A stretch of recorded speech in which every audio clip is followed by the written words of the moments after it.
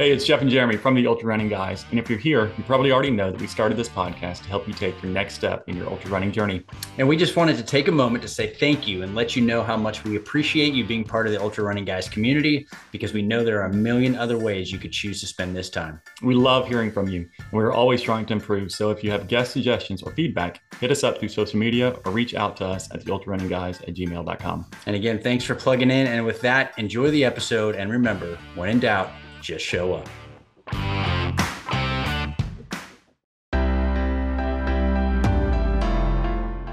I'm so happy that I have this passion that I can go and pursue. And I don't know if a lot of people have that. I really struggle with the idea of like, I go to work and I pay my bills and I come home and I watch TV, and like, to me, that sounds like existing. And so when I have something that I'm doing that I really feel like I'm living my life, like that just makes me a happier, more fulfilled person. And I think, you can ask my wife see if she disagrees, but I think that makes me a lot more pleasant person to be around when I am at home, because I'm filling my cup up with something that means a lot to me.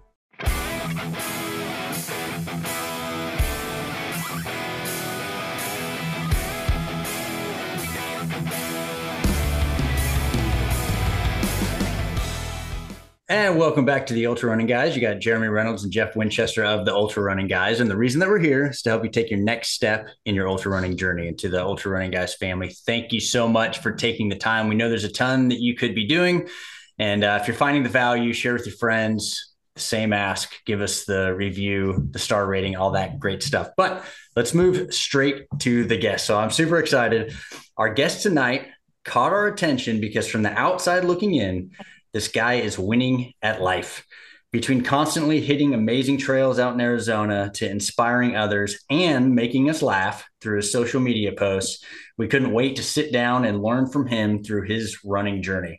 And while he strongly buys into the idea of going out and doing hard things, he believes that we can accomplish those hard things from a place of self-love and positivity, and that running is for everybody with no certain look or body type required. And being a big, strong dude at 6'5" and 275 pounds, he already proves that there is no mold in ultra running.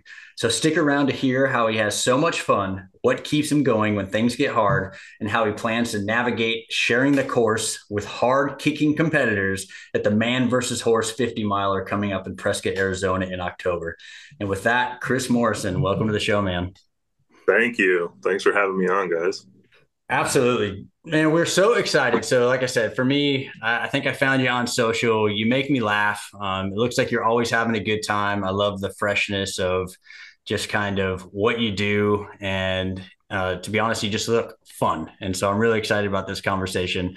There's a lot of things we want to talk about, obviously, specifically the horse, the Man versus Horse. But before we get there, we want to understand your story, kind of what got you into it, because I think there's a lot to unpack there. And so if we go back to the beginning of your running journey, what got you started and why? So in 2012, I went to rehab. I had a pretty good drinking problem. And when I came out, I needed something to like fill my time. I wanted to insert some type of healthy habit into my life. I think I wanted like a big goal to go after, to work towards, something I could accomplish that I would be proud of. And so I chose running. I signed up for a half marathon.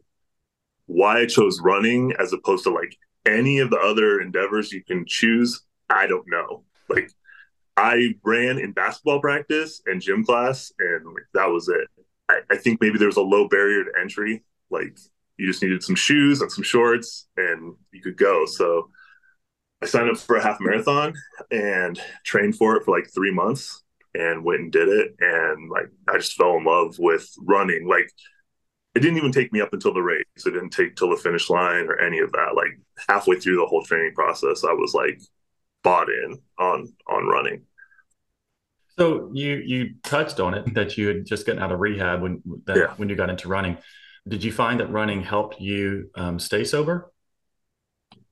I think I used it for that at first more than I do now. It's always been like, it has to be one or the other. Like if I want to do these running pursuits, if I want to do these races, like alcohol can't be in the picture, because I'm all or nothing in general kind of mindset. But like, if I am drinking, that's all I'm doing, and I'm not training. So I look at it more as like, I have this thing that I love to do and that I want to do all the time. And like, I only get to do that if I'm sober. So it's not necessarily like a therapy tool, but it's just another part of my life that I get to enjoy, just like with a family or all the different things you can lose if you're drinking. It's just one of those incentives to like stay on the straight and narrow. Well, first of all, I really appreciate your transparency. And this is, we had discussion about this, and I'll speak for myself. I've never been to rehab, but, I know the date of my last drink, November 2nd of 2009. So it's been quite a while for me. But the idea, what you're talking about of replacing habits with good habits, right? Figuring out, hey, there's something that I'm not crazy about myself over here. What can I do? And obviously, I'm excited that it was running, because now I get to see kind of everything that you're out there doing. But I think it says a lot about you. I think it's also interesting because we've heard you talk a little bit about it. I think some people would say, hey, running is my therapy, right? Running is what keeps me straight. And I know that you see that a little bit different. Talk to us about kind of that piece. So running is a good habit for you. It's a good way to spend your time. But you even just kind of said, hey, it's not your therapy. Why is that? I do think running is therapeutic, just like a lot of things can be. But for me, treatment for alcoholism is therapy. It's like talking to a counselor, talking to a mental health professional, going to rehab, going to meetings. I think running can just replace, like, you can get addicted to running like you can get addicted to a substance. And I never wanted it to be a replacement where it's like, I've got to go do this other thing or I'm going to drink. Like, that can't be like the whole solution for me, because you're going to get hurt or something's going to happen or life circumstances change. So it's therapeutic and it's helpful. And like I said, it's something I get to do, but therapy to me is like real therapy, like getting professional help or finding a group of other people who are trying to recover and really working through the complex emotions and whatever's going on inside of you that is pushing you to need to drink or use drugs or whatever. I think that is a healthy perspective because I do think a lot of people can fall in love with running as this replacement of whatever other habit that they have that they're trying to get over or get past. And then something happens in their life and they're no longer able to run, or something happens that they can't run for even 6 months. And they feel like their entire life is spiraling out of control. And you're right. I think you've got to have some healthy perspective of who you are in order to kind of get through those difficult moments too. It can't be that running is the linchpin that keeps you sober. It just happens to be the outlet that you exercised to use when you just came out of rehab. And so neither of us drink, but we also very intentional. In fact, it just doesn't work for us. We both stop for our own reasons. We don't tell people they can't drink. We just say that for us, it just doesn't work. And that's okay. Well, yeah, definitely. I mean, I think like you said, I think running or any type of exercise is definitely a beneficial tool to anybody to deal with your stress level, your anxiety, or whatever. It's absolutely beneficial to everyone. And that's some of the things, anxiety, stress. If I'm not managing those things, those can be some of the things that prompt me to want to drink. So like, it is a beneficial tool, but it's just not the 100% solution. I don't think it goes a lot deeper than just replacing it with another activity. Yeah, I agree. I think it's very healthy. I think I really buy into what you're saying, and mainly because I know in our audience, right? Just because our audience is ultra runners, that we do see kind of a higher amount of things like addiction, substance abuse, depression, some of these extreme behaviors that running really can help. And I really like your perspective of, hey, it doesn't need to be the thing. It's not the fix, but can be a very, a great part of kind of the healthy piece there. But it's because we're all slightly obsessive. Yeah, I mean, you go run 100 miles or 50 miles or whatever, all are. Right? We all do extreme mentality on things, and so we just can't help to obsess about stuff, and that's to some degree our detriment and our benefit. Yeah, it's to both. I think that's 100% right. I think this still gives me some type of extreme outlet that I can go do something that's not normal, but it's not destroying my life. And I do have a tendency to, if I'm going to do something or if I get into something, I'm going to go all in. And like I said, I started this running thing, doing a half marathon. Now I'm looking at my second 50 miler. I know next year I'm aiming for my first 100 mile. So it's like there's always a little further to take it. It seems like, which is something that really attracts me to it. Yeah. I mean, my family's happier that I have chosen to be extreme in this direction. Right. Yeah. Right. Yeah. There are different paths, and this one tends to be a pretty good one. And I don't apologize for that. So, all right, man. So I'm interested. So you did quite a bit of road running. So 2012 started road running, but then in 2019, because when I look at your stuff, man, I see trails. Looks like you're on all these amazing trails. You're all over the place. What prompted the switch then to go from road to trail? So I got kind of burnt out, or I just wasn't having fun doing the road races anymore. I think for me, it lended itself to being very, very focused on performance all the time, and speed and paces and splits. And I would sign up for a marathon and I'd train for however long. And then if I didn't PR my marathon, I'd be pissed off. I'd be upset, which is such a ridiculous way to feel. You just ran a marathon. You should be happy, but I wasn't. I was getting like frustrated. And also that's so stupid because I'm like, it's not like I'm winning these races. Nobody cares if I finish in 4 hours or 3 hours and 50 minutes. Like, it only matters to me, but I get so upset about it. But I still really like the endurance aspect. So I actually did triathlons for like a year. In 2017, I did a couple of like Olympic distance triathlons. So I was like, well, maybe go try this. And it was okay. But then I discovered the trail and ultra, and like, even before I completed one, it was less about performance and it was more about like just doing this big thing, this like adventure, and just being happy that you finished and like being out in nature. And that still hasn't left me. I've had good races, I've had bad races. I'm like always stoked when I finish one. I'm stoked if it sucked and it was really hard and I got through it, or I'm stoked if it went really well. And so that was really kind of what triggered the move. I just never got to that point with road marathons or half marathons or whatever.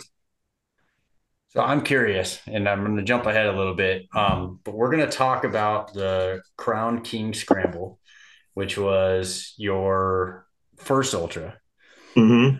But you've now had the opportunity to run it 3 times. So we're going to talk about a specific part of that race, but you've run it 3 times. I'm interested because I definitely understand the like, hey, this is it's kind of the adventure. Can I get through it? There's that like ultra's got that ups and downs, right? And so you get that feeling. But now that you've been in it a little bit longer, you've had the opportunity to run that race in particular 3 times. Yeah. Is there the temptation to start going back to like, oh, I ran it faster, I didn't run it faster, or the comparison game that you were seeing in roads, or is it completely different? Yeah, there was. So that's the only ultra that I've run like multiple times. And I actually ran it slower the second time. This year, when I did it, I'd been working with a coach for the first time and I knew I was in better shape. So I was pretty sure I could like PR my course time significantly.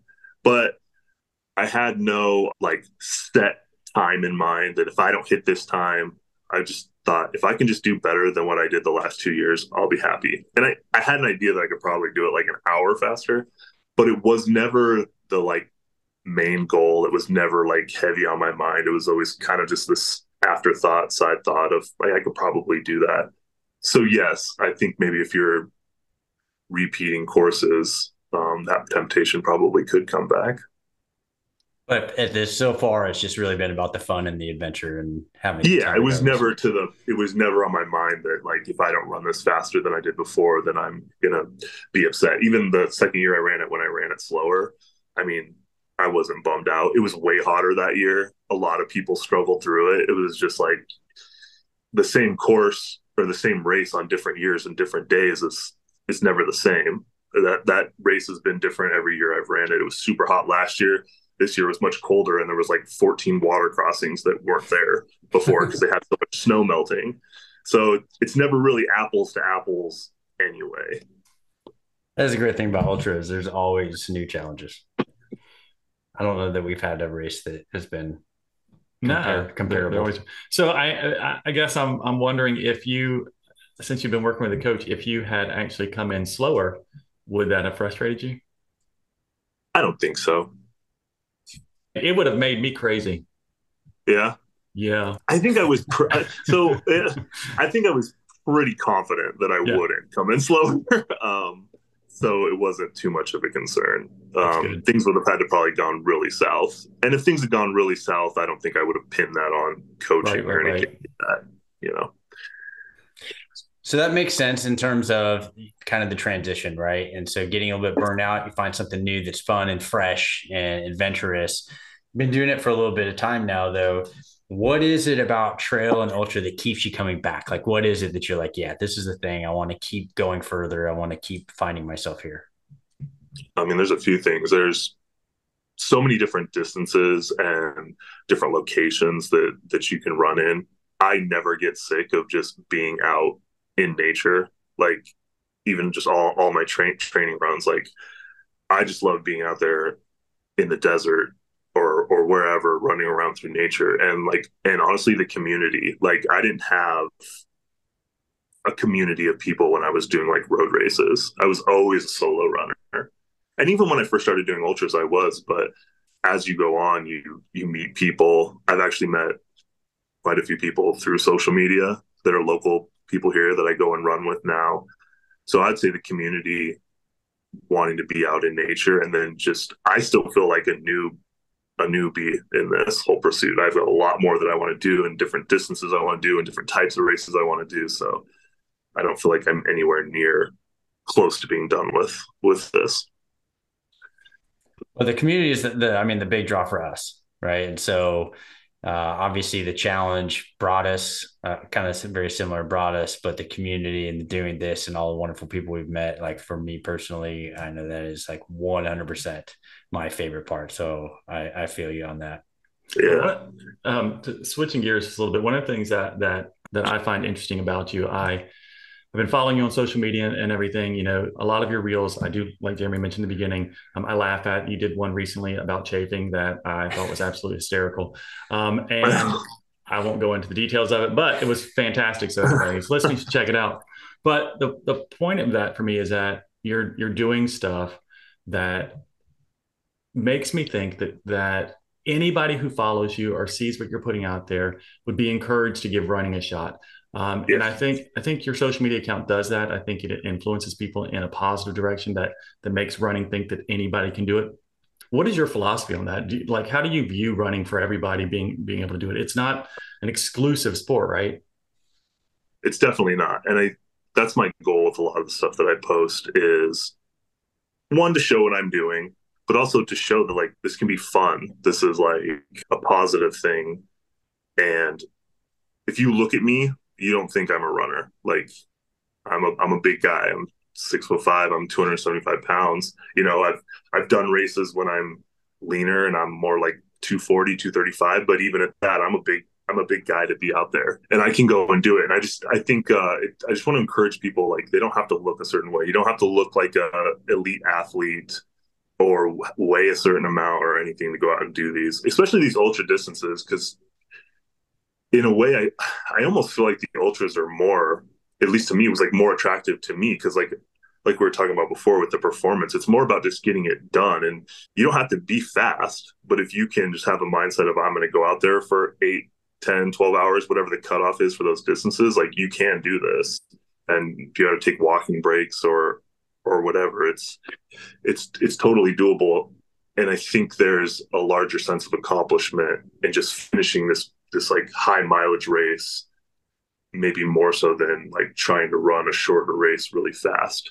But I just try to keep it light. I try to keep it fun. There's a lot of stuff I see where it's all about suffering and making yourself tougher and conquering your inner bitch or whatever, you know. And I don't think it all has to be this super tough, like hard as nails.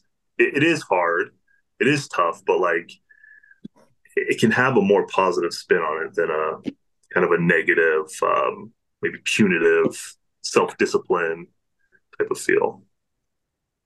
So basically, what you're saying is that I don't, that even though I enjoy the aspect of suffering, there's a positive element about it. I don't have to go out there and just try to destroy myself and always be so self-deprecating, right? Yeah. It's more of an environment that is positive for everybody. It's an encouraging group of people that do ultras and everything. And yeah, you are going to suffer, and yeah, you're going to struggle. And you're not trying to prove how hard you are. You're actually just trying to prove to yourself it's something you can and cannot do. Yes. I have a little bit of an aversion even to the word suffering. And I Hmm. hear that get thrown around like so much because in my mind, suffering is like I have a disease that nobody can cure and I'm in pain or and I can't stop it or I lost a loved one and I can't do anything to bring them back. Like that's suffering. Suffering you can't just put a stop to. When you're out doing these races or doing these hard training runs, there's a level of voluntary suffering, but like Hmm. you can pull the plug at any moment and just be done. And I know a lot of us don't go into it with that mindset because you don't want to quit easy and you do want to finish what you're doing, but technically you can just stop it. So Hmm. the suffering part for me, it's more like I'm encouraging myself from a place of confidence and self love to push myself to do something that is going to be really hard. I'm going to ask myself to do something really hard, but I'm going to ask myself to do this because I think that I can. I'm not going out there just to suffer and destroy myself and break myself down. There is going to be some pain and some breaking down, but that's not like the primary goal. It's a strengthening process. Yeah. Yeah. You know, like I said before, like conquering your inner bitch. I've heard that thrown around a lot. And I'm like, encourage your inner badass to go do something. Like it's probably semantics and people are probably getting to the same place via different routes. But I think perspective is really important. And to me, that's a more positive way to approach it. And I think that's probably a more welcoming place if you propose the idea of ultra running or trail running or running in general to somebody and you give them that perspective as opposed to this badass tough as nails you got to be super hard and run on broken legs or whatever. I think that can discourage a lot of people that can't relate to that. I think it's a really good point. And so, two things. One, when we talked with Callie Vincent, hey, anybody can do this, right? That you can show up to a starting line and it doesn't matter what you look like, you're going to be welcomed. And there's going to be people that probably look like you, but there is no one size, look, anything. But then the second piece of it is what you're saying, because there's two parts. We've had this conversation a lot. I would say that David Goggins has probably brought more people to ultra running than just about anything else, right? And before David Goggins, there's a couple other things. However, we've had the conversation that once people get there or are inspired to start that, a lot of times there's the like, okay, well, where do I go from here? Does this really how I want to continue on? Is there, does it really have to be miserable all the time? Now, obviously, the flip side of that is like a Courtney DeWalter, right? Yeah. When you look at her and smile and joy and things, but it'd be interesting to see if she would use the word suffering because Yeah, she, I mean, I think a lot of people get into it from a prove it to themselves type mentality to right. start. It's And still then a, those who stick around begin to evolve almost to, I really just love the community. I really love the experience. I love being a part of it. I love the challenging of myself. I think there's this, I hate to use this word, there's this maturing, if you will, of how we even approach our participation in our training and in the runs themselves. I think if we're going to stay in the sport long term, we have to have that healthy perspective. We can't always try to bury ourselves because there's no joy in that. There's nothing positive about that, and we just can't live in that world. But I do think that Goggins and those who kind of challenge you to prove it to yourself that you can do hard things is what inspires a lot of people who sit all day at their desk at their house or whatever it is, trying to figure out why they are just bored and they don't know why they can't do something. And they look at us and like, I can't believe you do that. I could never do that. And that begins to be that impetus, I think, that pushes people to it. But yeah, I think it's an evolution once you get into it. yeah. I'll say I'm one of those people. Like David Goggins was the first person that really put Mhm. ultra marathons like on my radar.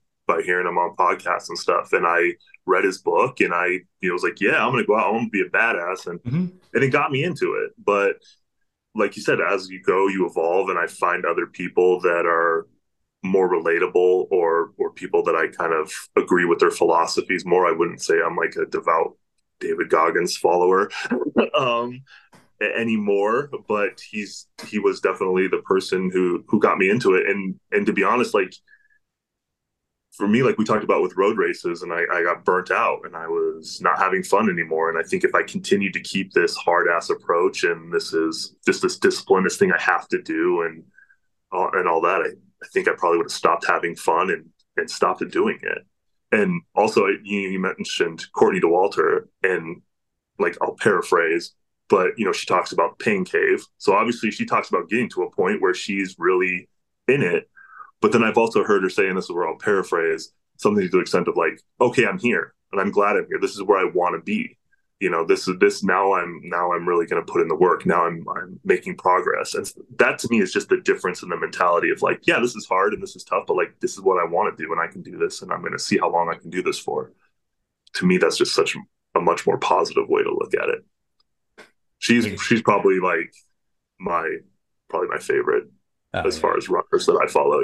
I'm sure with most we're all people in that boat right now with you, because we talked about yeah. ever since Western States, and we saw her get in the what is it, kayak or whatever it was, the boat with that volunteer, and the way she was interacting with everybody. I thought, holy smokes, you are one of the most positive people I have come across and seen. Yeah, she's great.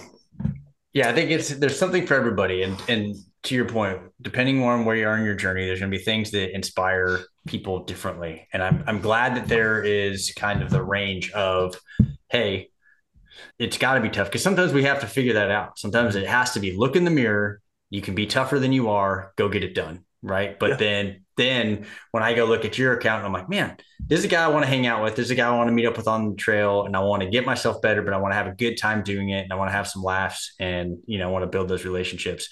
And so I think it's good that the spectrum's out there. I love what you do for that. I just think it's a cool perspective. Yeah. And if anybody's listening that knows David Goggins, we'd still like to have him on the show. I'm not trying to bash. So I just want y'all to be all clear that if David wants on the show, or y'all know him, please send him our way. And again, Courtney friends, we'll take Courtney too. For sure. Well, back-to-back episodes if need be. All right, man. So let's switch gears a little bit. We want to talk about a couple of your kind of particular experiences as we lead up to your training and what you're looking forward to for man versus horse. And so we always like hearing about, favorite memories, hardest moments, those types of things. But we're going to take you to Crown King Scramble. We mentioned it. That was your first ultras, 2021. So this is a point-to-point race, 6,800 feet of gain in a 50K. Yeah. That's a no joke 50K. Talk about mile 29. Yeah. So let's jump to the end of that, because that was one of the things that came up, right? So tell us about the last 2 miles. First, set the scene. If I'm there, sure. What do I see if I'm looking around? And then let's talk about the experience. Yeah. So, like you said, that race is a steep one. And a lot of that climbing, probably 4,500 feet of it, is in the back half of it, from maybe mile, I don't know exactly, 15, 16 to like 29. Once you get to the top, though, it's like a 2-mile descent down into Crown King into the finish line, and it's just this dirt road. I think you lose like 600 feet, so you get to just cruise in. So it's kind of like when you hit that mile, the mile 29, like you're gonna finish. I mean, unless you're pushing cutoffs, you're gonna finish. And for me, so like going back to the drinking thing, and I should probably be a little more transparent about. So like I went to rehab in 2012. I've not been sober since 2020. Right. Well, like I've had relapses and ups and downs. And I wanted to do an ultra. I think 2018 was when I was like, I'm going to go after an ultra. And I'd signed up for a couple of them, and I never even made it to the start line because I couldn't keep my shit together long enough with drinking to properly train and show up. So this has been this big goal that I wanted to do for quite a while. And then I'd had these setbacks and these false starts thinking I was going to do it. So like when I hit that beginning of that downhill descent, and I knew that I was gonna make it and finally finish this thing. Like I just cried. Like I cried for like a mile and a half in. I got myself together, before the finish line for the finish line photos and all that. But yeah, it was pretty emotional. It was a big deal to me, and I'm pretty hard on myself, and my confidence is not always the highest. I usually feel like I have to achieve something pretty substantial to really like give myself a pat on the back. And so I'm not going to cry on this podcast. I had a couple miles to give myself a pat on the back coming into the finish, and so I can still like picture, feel it. You're up in the pine trees. It's just this beautiful downhill cruise, and it was yeah, I just got a moment to be proud of myself. That's incredible. I love that story so much. You should be proud of yourself. Yeah. Well, and not just for finishing an ultra, right? But so again, one of the things that I really appreciate about what you just said is there are people listening, and we talk a lot about success stories, right? Here's where we were. These are the things that we've done. This is how I come out the other end. What I love about what you just said is, hey, it hasn't all been like, yes, I went in 2012. Yes, that started my journey. I've had ups and I've had downs. I've had moments of, I'm sure, feeling like a failure, and I've had moments where I've triumphed. And that was a moment where you proved to yourself that, hey, I fell down a few times, but here I am. I've done something hard. This is something I want to do for a long time. That's just, it's special, man. Man, I'm good with emotions. You be emotional, that's cool. I cry with you. Listen, All right. that's legit. You get up. I can't imagine what went through your head. You're at mile 28 and you're still looking up, because I think like you said, there's 4,000 feet of elevation, 4,500 feet of elevation, the last 10 or so miles of this thing, but you're peaking up this and you realize that you're going to make it. And when you're cresting, that's huge, man. Like that's a big freaking deal. And so I like just going through his head, the emotions of it all for anybody, even if you weren't dealing with what you just said, right? For people to finish their first ultra, it's an emotional experience because they can't believe they did it. And when they've had to overcome obstacles to get to that point, it means a ton to a lot of us. And so kudos to you for sticking to it, and kudos for continuing to be transparent about the struggle with alcoholism. Like it's a real fight for many people. And so we don't have to be ashamed of that. We just have to say, this is where I'm at, and we just keep moving forward. And so I appreciate that, and we'll cry together. Cool. Yeah. That's something that I want to be clear on, because I don't really even touch on like my sobriety or recovery too much publicly or online, but I have mentioned, hey, I went to, because the question has come up, how do you start running? And rehab and coming out of rehab is always really the beginning of that. But I kind of leave it at that. And so, I don't want it to give the appearance that it's just been this linear progress from then till now, because there have been starts and stops and ups and downs. And I'm sure a lot of people can probably relate to that. So, yeah. And that's why running by itself doesn't keep you sober. It's surrounding yourself with people that can help you walk through the day-to-day parts of life. And so, well, to that point, like you said, people can relate because yes, your story includes the alcohol piece, but whether it's relationships, whether it's, there's all kinds of things that goes to, right? Where we all want to be better versions of ourselves. And sometimes we fall short, but you're a great example that if you keep moving forward, then you get to come to the peak, come over, and then get the 2 miles to feel, give yourself that pat on the back. So how fast did you run those last 2 miles? Oh man, probably not very fast. Probably 11 to 12 minutes, something like that. That's the first time. Yeah. That's awesome, though. Well, now I understand why you've run it 2 more times, because it sounds like that was a pretty special. And I know your plan is. Yeah, sorry. It was super special to me. So the idea that I can go back and run that every year is kind of the plan. And I figure because I don't know what's going to come up with life, and maybe that's the only race I can do 1 year, but I want to always do that one, because it's just a reminder of progress made every time I run it. I love it. All right. So now I'm going to fast forward you, though. So that was a good high moment. Yeah. Coldwater Rumble 52 miler. Yeah. So same kind of thing. Let's talk about the course. Just tell us about the race itself. If I'm there, what do I see? What should I expect at the Cold Water Rumble?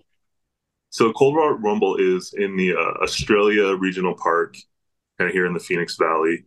It's a relatively flat course. I think over the 52 miles, there was like 4,500 feet of vertical gain. So there's not any really big climbs or anything like that.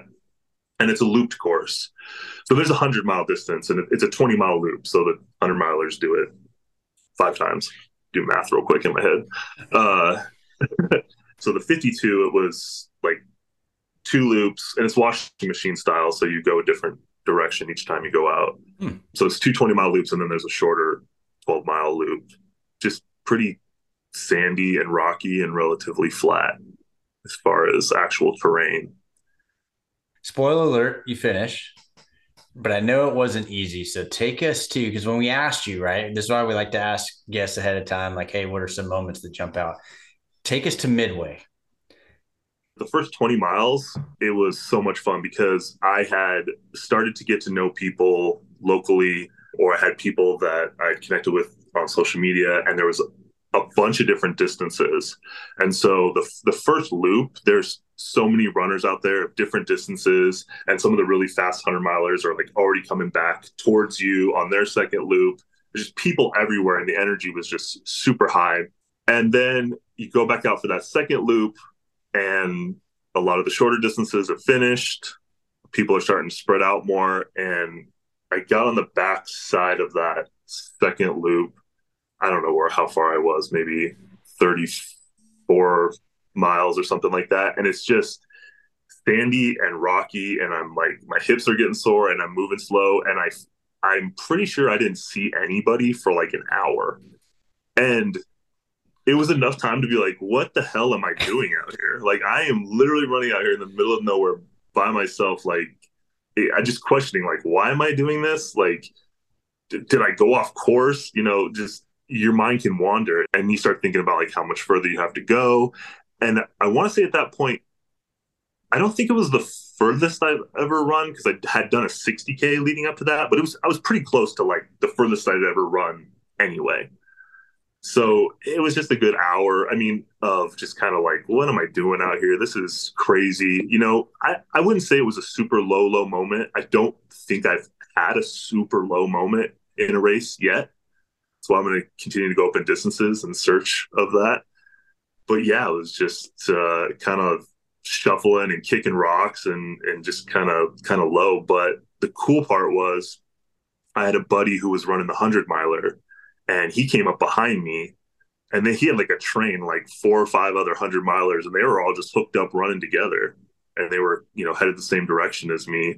So I just hopped in line with them and just like, I literally just rode their energy, like the next, whatever it was, 6, 7 miles back to the start finish where I would get to pick up my pacer and not have to be alone anymore. But that was probably the lowest moment I've ever had in a race, I'd say. So what was your answer to what am I doing out here? Did you ever answer that question? No. I mean, I don't think I got that far. They showed up and kind of saved me. And I think it was just more of a just keep going. And I think I knew that if I just kept going, it would turn around. I was pretty sure I wouldn't feel that way the whole time. So did you ever doubt during it that you could do it? Or is it really just a matter of like, just some of that, like, gosh, man. No, I didn't doubt whether I could do it. I was never tempted to drop out. I haven't been tempted to drop out of a race yet. That race, I will say, has a very comfortable 32-hour cutoff time. So, like, the 100-mile cutoff time is 32 hours, and that goes for all the distances, which was part of the reason I chose that race, because even though I didn't think I would need anywhere near that amount of time, it was nice to have that really big buffer. But no, it was more like, am I going to finish this in the time that I was kind of thinking I probably could? But again, that was really an afterthought. With my first 50-miler, I was just wanting to finish. The goal was just finish.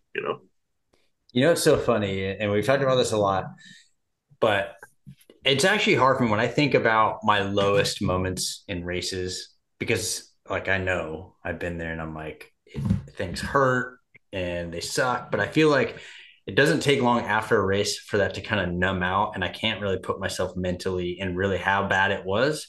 What I Mm. can put myself back immediately is why am I out here? Like Mhm. I feel that immediately of being able to put back and go, yeah, I remember how angry I was at myself for thinking this was a good idea. Like this just doesn't make sense. This is stupid. I haven't seen anybody forever. It's just funny when you said that. I totally relate to that feeling. But It was why am I out here, and also feeling like the next 6 or 7 miles to get back to that start finish seemed like they were going to take forever. And and then I was like, and I got another 12, which ended up being like another 14. Really, I think it was a 54-mile race technically, yeah, trail um, math. Yeah, but yeah, just feeling like it was never going to end. I feel like it was a saving grace to have your friend come up with you, Yeah. with the Oh other man, runners. I think because if you would have had to stay another 6, 7 miles in that frame of mind, up to the aid station, it could have been a whole nother outcome, it might have been, right? It's good might to have have been. those forced pacers that show up to run you down the trail are also very helpful sometimes. Yeah, and I was fortunate enough to have a pacer for that last loop, that last shorter loop, and I knew I had him waiting for me there. Shout out to Oscar Gonzalez. So I knew if I could just get back to him, I'd probably give me some kind of a pick me up. That helps. All right, so we talked about Coldwater. We talked about Crown King, I believe it was called. Yeah. Both those and all your ultra experiences you've had so far. So, what have you learned about yourself through this? Oh man.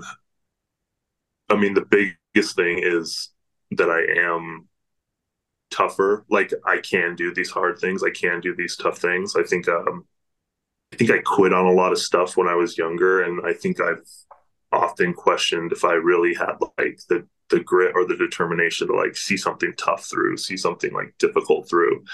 And even though this is a race and it's not the races and it's not really real life, I do think some of that transfers over to real life, where it's almost like a practice ground where you can apply these mentalities or these mindsets or this skill set that you want to apply to other aspects of your life. And so it's been something that's definitely given me more confidence and shown me that I can do something really difficult. It's also brought out a really social side of me that has not always been the case. I've never ever been the person to like have a bunch of friends, a big group of friends. Honestly, up until the beginning of last year, I always ran solo. Like I didn't have running partners, but even just in life, I never had like a bunch of friends. I was always kind of a loner. And the more that I've gotten into this community and like going to group runs or finding other people here locally that are training for the same race, and we go and do our long runs together, or even like, that example like Coldwater really sticks out to me of like, I enjoy this doing this more with other people. It's brought out like a more social, more outgoing side of myself that like has not always been the case in 38 years of life. So that's been really cool. I mean, the personality and some of the things that you see that I put online, like that's me around my family and like a couple real close friends, but that's not usually how I would kind of show myself to the world up until pretty recently. Yeah, I was going to ask you Would what do you think your family's perception of the new Chris is? I don't think I'm a new Chris to them. I guess seeing me be more social, Mhm. is it's different for them. But like the way that I act around my family and stuff has never really changed. It's just more so that I'm like willing to be more social, more outgoing, like hang out with other people, joke around with other people, be more personable, more friendly with other people. Yeah, I think what I was thinking more in terms of even what you said you learned from being involved in ultras was the confidence that you have in yourself to be able to Oh, do that hard part. things. So I assume that Gotcha. impact would ripple to other areas of your life just to see that you have changed that aspect about yourself. Yeah, I definitely know that they're they're proud of me. I think that people, if I had to speak for them, I would say that they can count on me more, that I'm more dependable, that I don't just shut down or run away or quit on something like super easily.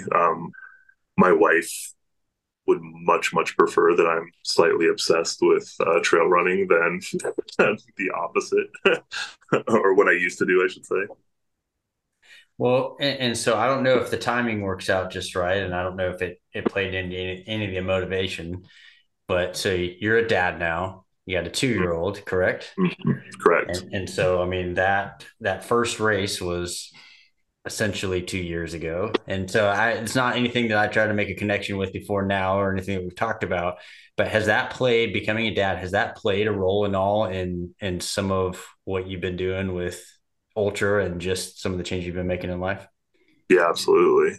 My wife was I think 5 months pregnant with my son when I finished Crown King, and so the finish line photo, he's there, in utero, but he's he's there, and yeah, I mean, I don't know how I could have a son and have someone who looks up to me as an example and to be someone that I know he's watching so closely and not want to provide that good example. And one of the things that I think about it, even when it comes to running, because I do contend sometimes with how much time it can take. Like, it's not a endeavor that only takes 20, 30 minutes a day. I get up on Saturday mornings and leave, and I might be gone for 4 or 5 hours, depending on where I'm at in the training block. And I struggle with that sometimes, with feeling selfish, like I'm taking away from family time. But when I really think about it, ultimately, I hope it's going to be more beneficial for him to see me being active and being committed and going out and pursuing my goals and pursuing my dreams. And I hope he's going to see that, and that's going to hopefully have an impact on him. So it definitely does.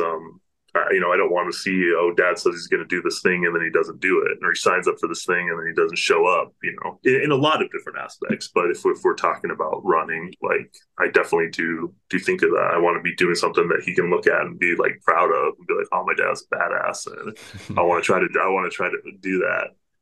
So it definitely has an impact. I feel that, man. My daughter's made a big impact on me in some moments of my lowest moments. Now she's older and I tend to care less. But part of it is because I think she's already learned that lesson from me, but I mean, especially when she was younger, that was the thing that would keep me going, is I never wanted her to see me quit. And so I hope she leaves a review on the podcast.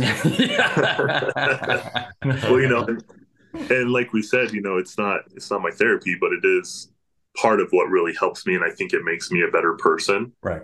And part of it making me a better person is just simply because I'm so happy that I have this passion that I can go and pursue. And I don't know if a lot of people have that. I really struggle with the idea of, like, I go to work and I pay my bills and I come home and I watch TV, and, like, to me, that sounds like existing. And so when I have something that I'm doing that I really feel like I'm living my life, like, that just makes me a happier, more fulfilled person. And I think, you can ask my wife see if she disagrees, but I think that makes me a lot more pleasant person to be around when I am at home, because I'm filling my cup up with something that means a lot to me. So good.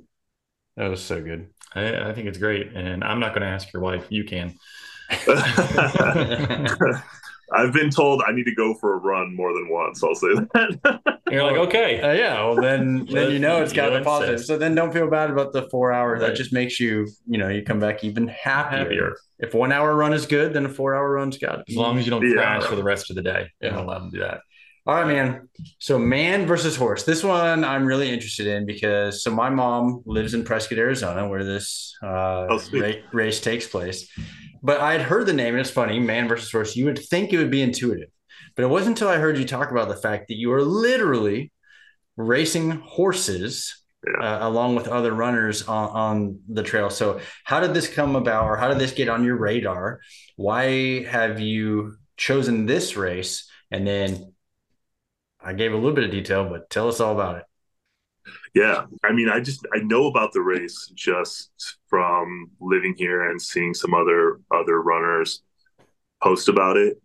Like I said, I've done 150, and for whatever reason, like I know I want to try to tackle a 100 miler next year, but I wanted to get like one more 50 under my belt and then probably 100K before I do that. So I was looking for a 50 miler to run like this fall or this winter. And I mean, like you said, there's horses racing the runners. Everyone's horses and man are competing against each other, and like it just seemed like such a unique race with that aspect. It's from what I can tell, it's a lot more like old school race, I guess. Kind of feel like instead of having like a digital clock at the start line, the finish line, they just have like this old like round wall clock that you like see in an office. It's like it's no frills. It's a smaller local race. I don't know how many people would know about it outside of Arizona. So I was just drawn really to what seemed like a really unique atmosphere more than anything. And I've never been around horses like ever, so that kind of freaks me out a little bit, which is a little fun, add a little adventure in there to try not to get kicked. They love it when you run right behind them. Yeah, So there's there's all kinds of rules in the race guide about like your headlamp, how bright it can be, and it has to be dimmable. And I think they want you to keep it on red if you're passing a horse because I think the other like the white color can spook them. Yeah, I think you should use the blinking option. There was even a note in there about if it has a ribbon on its back that it's I guess more potentially a kicker, more might be a little more likely to kick you. So yeah, I mean it's just such a unique race. I'm like, how wide is the trail? I don't know. So On your left. I'm not I'm not I'm not really great about researching races a ton. Um, and I never have been. I'm a big fan of like I'll just sign up and like I don't know. I like to like kind of just experience it and like figure it out as I go. I might look at it maybe a week or two out, and then usually there's something I'm like, oh shit, I probably should have known that. Yeah, speaking But of, crap's gonna be everywhere. Oh yeah, yeah. You oh, have I didn't wide. even think about that. Brother. So I mean, I've run the Capitol backyard, which is the trails. There are horse trails. So typically there's not horses during it, and I still have to really watch where I run. You're gonna have the fresh mess all over that trail, I'm sure. So yeah, that'll be a new aspect. Try to be done before dark, otherwise. Or I just stay in front of all the horses the whole time. That's true. Could just outrun them. I actually, I think it was last year or the year before. Nick Curry here, he was the first guy to ever like outright beat all the runners and all the horses. Wow. He's pretty Since legit. like I think they started the race in '83, so it's been around a while, and he was the first one to like actually beat all the horses. So chances are I'm going to be dodging some horse manure. Well, the funny thing is, so when I first heard that, of course, the first thing I think of is Western states and kind of the lore around how that all started, right? Is the horse race and anyways, all that. And so when I heard this one, I was like, man, that sounds like getting back to the roots of ultra running and horses on the same course. And so I'm interested to hear after, kind of what the experience is. But Oh, he's gonna have reels. yeah, Oh yeah, oh, yeah. That's exactly it. That's exactly kind of what drew me to it. Is it seems like it has that old school feel. So that's what I'm really looking forward to. So that said, what are your biggest concerns or what are your biggest things you're having to think about going into this race? Even though we just learned you're not much of a planner. He's not worried at all. um, I mean, there's a couple things. So it goes up and down Mingus Mountain, which is like part of the Cocodona course too. I don't really know like what that looks like. I've seen kind of some images of the trails like before and after that, and it actually looks pretty smooth and pretty runnable. It looks like from what I've seen compared to what I run here locally. I just don't really know what I'm in for on that mountain section. And also, I'm going to do the earlier start, which is 5:30 a.m. So I'll get an extra hour, but it's still a 13 and a half hour cutoff for me, which I believe is doable. But like, I don't have that buffer like I had with cold water. I was like, if I can walk and finish, cold water before cutoff, but I ran cold water. It was the mileage was a little bit longer, but the elevation gain was less in 12 and a half hours. So I feel pretty confident that I can probably finish this race around the same time. Like, I don't jinx myself, but like around a 12-hour-ish mark. But I don't know. That doesn't give me a whole lot of buffer for that cutoff. So that's probably what I'm the most concerned about, is if I can actually finish it in time. You're gonna do great. I think so. If things get challenging, just hop on the back of a horse. Oh, There'll be plenty out there. Or just hold the tail. Maybe they'll give you a pull. Yeah, that'll be a great opportunity to learn how to ride a horse for the first time. Right.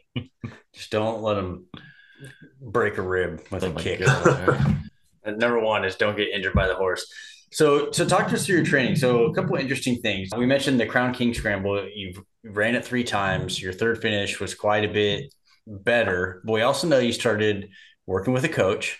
And so I'm interested in your training as you learned some lessons. It sounds like a cold water rumble as you get prepared for this. Is there anything different you're doing in training? What does your training look like? And then also you got Javelina Hangover coming up, which I'm guessing is just kind of a long run, but talk to us about your training, how you're approaching it. Yeah. So the only real difference with training for man against horse versus like cold water is I'm just getting I'm working more elevation into it because there's more vertical gain. Other than that, it's not much different than what I did leading up to cold water. So the Javelina Hangover 50K is actually the Saturday night. So it's coming up here in just a few days. It's a night race. They do night races here all through the summer because it's so hot. But yeah, 100%. I had like a 30-mile training run on the calendar, and I was like, I really don't want to go out and run 30 miles like by myself. I'd much rather do that in a race environment and take advantage of the aid stations and the energy and everything. So I'm going to use it as a long training run, but I'm not going to run it hard. I keep telling myself that, and my coach keeps reminding me, like, you are not supposed to be destroyed after you finish this race. So it looks like you're still trying to convince yourself of that. I'm just reminding myself to take it easy. It'll be the first time I've done that. I've never gone into a race and kind of been like, this is really just a training run. This is it. Because I didn't even sign up for it until like, I want to say like 3 or 4 weeks ago. It was kind of a somewhat last minute decision. But yeah, I mean, I'm doing, for this race, I'm doing right now like 40 to 50 mile weeks. This week and the next 2 weeks are really like the peak weeks. I think I'll probably have some 50 plus mile weeks in there. But a lot of it is just easy effort miles on the trail, getting vert, there'll be a little bit of speed work mixed in, usually one day really, where there's some type of speed work. And I'll do that here on the canal paths by my house because they're just flat pavement and like it's easier to keep a pace. The trails are a little bit up and down and all over the place. But yeah, nothing too different from cold water. That's cool. I'm gonna go back to the coach discussion just a little bit. So people who are listening, they hear that some of some of our guests have coaches, some do not, and a lot of people that stick into the sport for a few years, follow enough people on social media that they see that there are coaches or that they have coaches and something like that, and they ask themselves the questions: Why should I have a coach? Do I need a coach? Am I supposed to get a coach? For you, what was the catalyst to get a coach in the first place? So I think I did like 4 ultras, like 3 50Ks and a 60K, just on my own using running plans that I found for free by Googling 50K running plans. I mean, I wasn't really making any progress, just trying to do it myself. I was kind of just, no matter how much I trained, I would just show up to the race and kind of have a really similar outcome. I was really ignorant on like hydration and having any type of hydration strategy or nutrition or fueling strategy. So I wanted somebody that could help me with that. And I also knew that I wanted to start doing these longer distances, these 50s, these 100s. I have ambition to do the 200-mile distances at some point. And I thought it would be smart to have somebody who was experienced that could guide me through that process. Plus, it's so nice to just like, she uses an app. I just open up the app. oh, 6 miles today, cool, go do it. I don't have to put a whole lot of thought into it. My training plan is like spelled out for me. But yeah, just the experience of somebody who, because she's personally done all this. She's run Cocodona 250. She just did Mogollon Monster 100 miler last weekend and got like fifth female. Like she knows what she's doing. And so just to have that experience and have somebody help me fill it. So like I'm not, like I said, I'm not a big researcher. I'm not going to figure out nutrition and fueling strategies and all that on my own. But if I have somebody just tell me what to do, then I'll do that. So It's funny because there's people that love the planning stuff and love like figuring out what's the plan, hey, this many miles that. And I actually just recently stopped working with the coach, but the whole time that was like one of my favorite parts was just shut up and color, right? Just like you said, I'm just going to look, here's the plan. That's all I got to do. I don't have to worry about putting it together. yeah. But what are some of the biggest changes there? Because you mentioned something as far as nutrition, hydration. What are some of the biggest changes that you've made since working with the coach that you've noticed an impact? Yeah, I mean, just knowing like kind of the amount of like how much fluid I should be taking in per hour, or the amount of like electrolytes or sodium, so that I'm not, my second ultra, with the last 5 miles, my legs were cramping so bad I was like face planting into the washes because I was just dehydrated, or I was going out and doing these 20-mile runs, and I'm not joking, maybe taking 200, 300 calories the whole time. It was hard, but I'm like, yeah, I'm running 20 miles. This is supposed to be hard. And once I started actually eating like an appropriate amount on a regular basis, I was like, oh my God, this is so much better. I feel great. Like it was a very stark comparison. So, what do you have specific numbers that you shoot for both of those, or how do you Kind work through of. that? Yeah. I mean, I don't know the numbers. So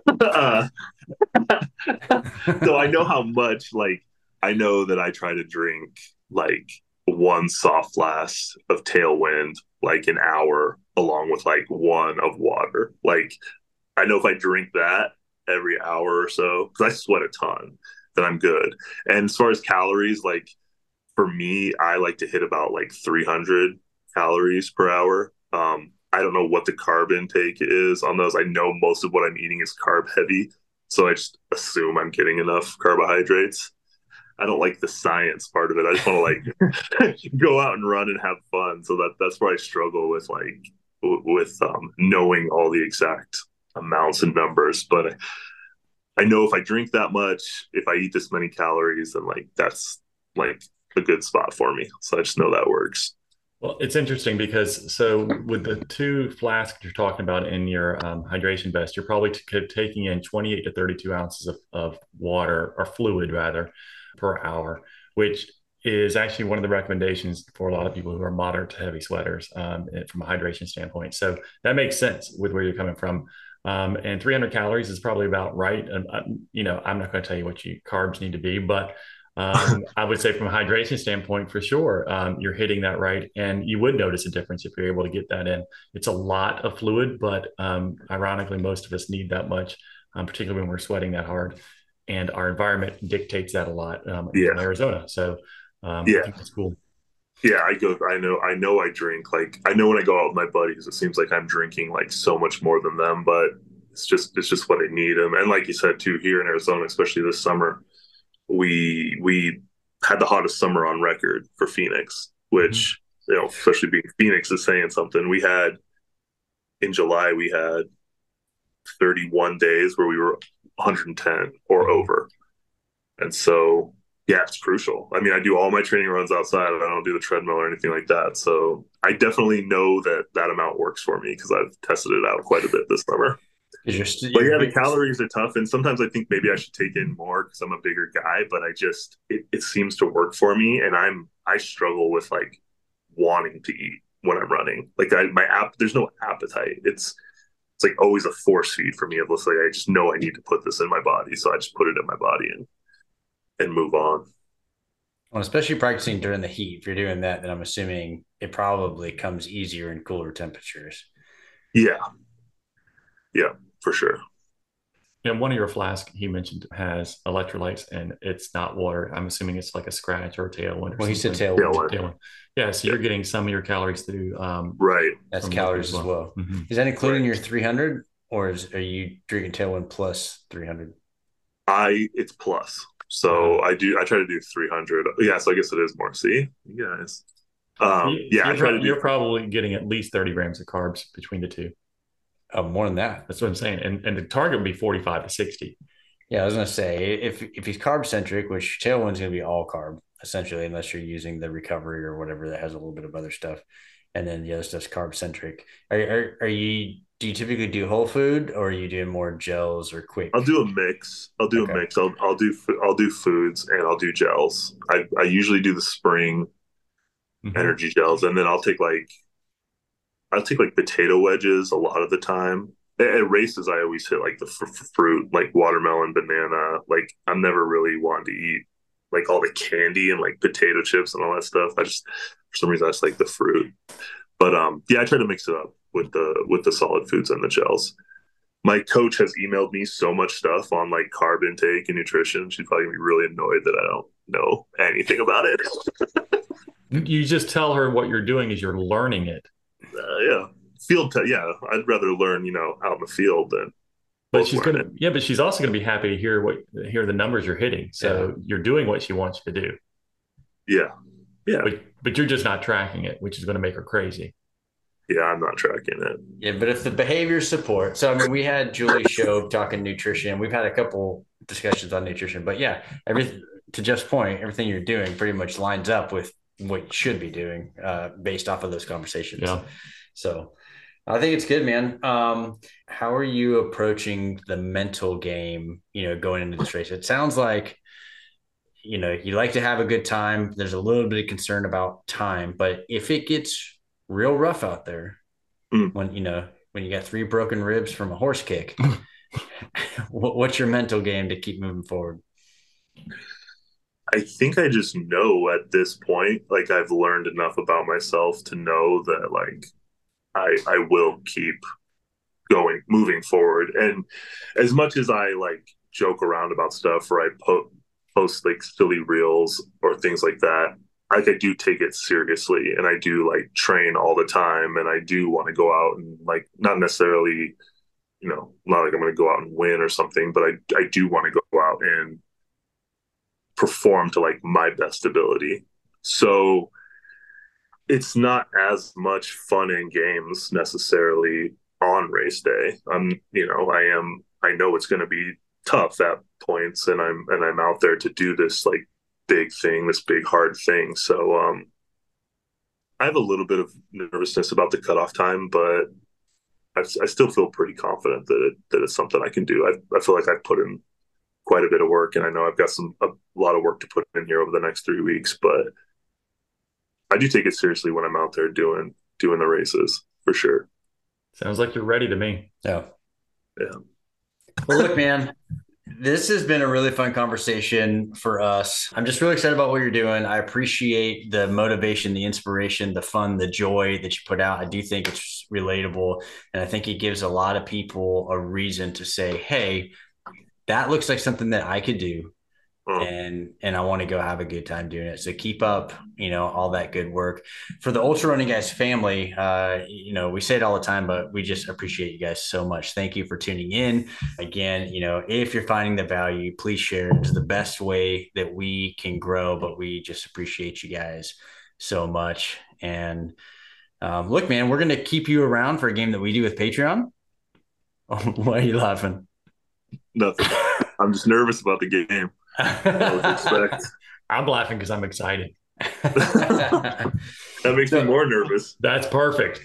So it's one of our favorite parts of the night. We're going to keep you around for that, but we just appreciate you so much, man. Thank you so much for your time. Awesome. Thank you, guys. All right. We'll be talking soon, and cut. I started listening to Jelly Roll, getting me to listen to a little more country now. I listened to a lot growing up with my dad. Yeah. Like Garth Brooks and like Travis Tritt and stuff like that, but I haven't listened to any newer country in a long time. We're apparently running in a heat map in Arizona right now with guests. Yep. We hit the Philly area for a while, and now we've kind of migrated to Arizona. Here to be, yeah. Yeah, when I was younger, I thought it'd be so great to be the ice cream man because I would have a vehicle and I could just, it was big enough I could sleep in it and then I could just eat ice cream all the time. I feel put on the spot. That's exactly the point. What it is. No, it's called put Chris on the spot game. Well, I'm still 6'5". I didn't grow anymore. Thank God. That didn't change. Okay, got it. And I was like 274.8. So okay, you need to update. 270. Yeah, I'll make sure I get. Give me that. Depending on whether he's peed or not, right, in the morning. So. We'll try not to laugh at him as he does it because sometimes he makes mistakes. That's the best thing about editing. If I can screw up as many times as I want, nobody ever knows. So. I might want to redo that answer. I feel like I was rambling a lot. Can I do that?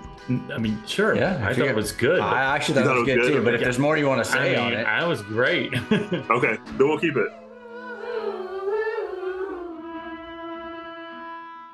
And being a bin, you got to me on this one. Reset. And being a big. All right, listen, thank you so much. We recognize the fact that you are probably just hanging on just for a couple more minutes as you're finishing up your run. But really, we do want to give you a huge thank you for the constant support that you've shown us. We hear you and we feel you. And the best way for us to continue to grow is for you to share us with your friends. Tell them what you put in your ears when you're out there on a long run. Hit the like button, leave us a comment, leave a review, and give us some direct feedback on what you like about the show and also what you don't like. We're here to improve and do it for you. And it really means the world. And listen, if you would like to support financially, you can connect with us on Patreon at patreon.com/theultrarunningguys, or you can use the support link in the show notes. Any and all support goes directly back into growing the show and helping us get better at what we love to do, which is to serve all of you. And with that, finish up that run, get cleaned up, and just show up. Clean. Clean.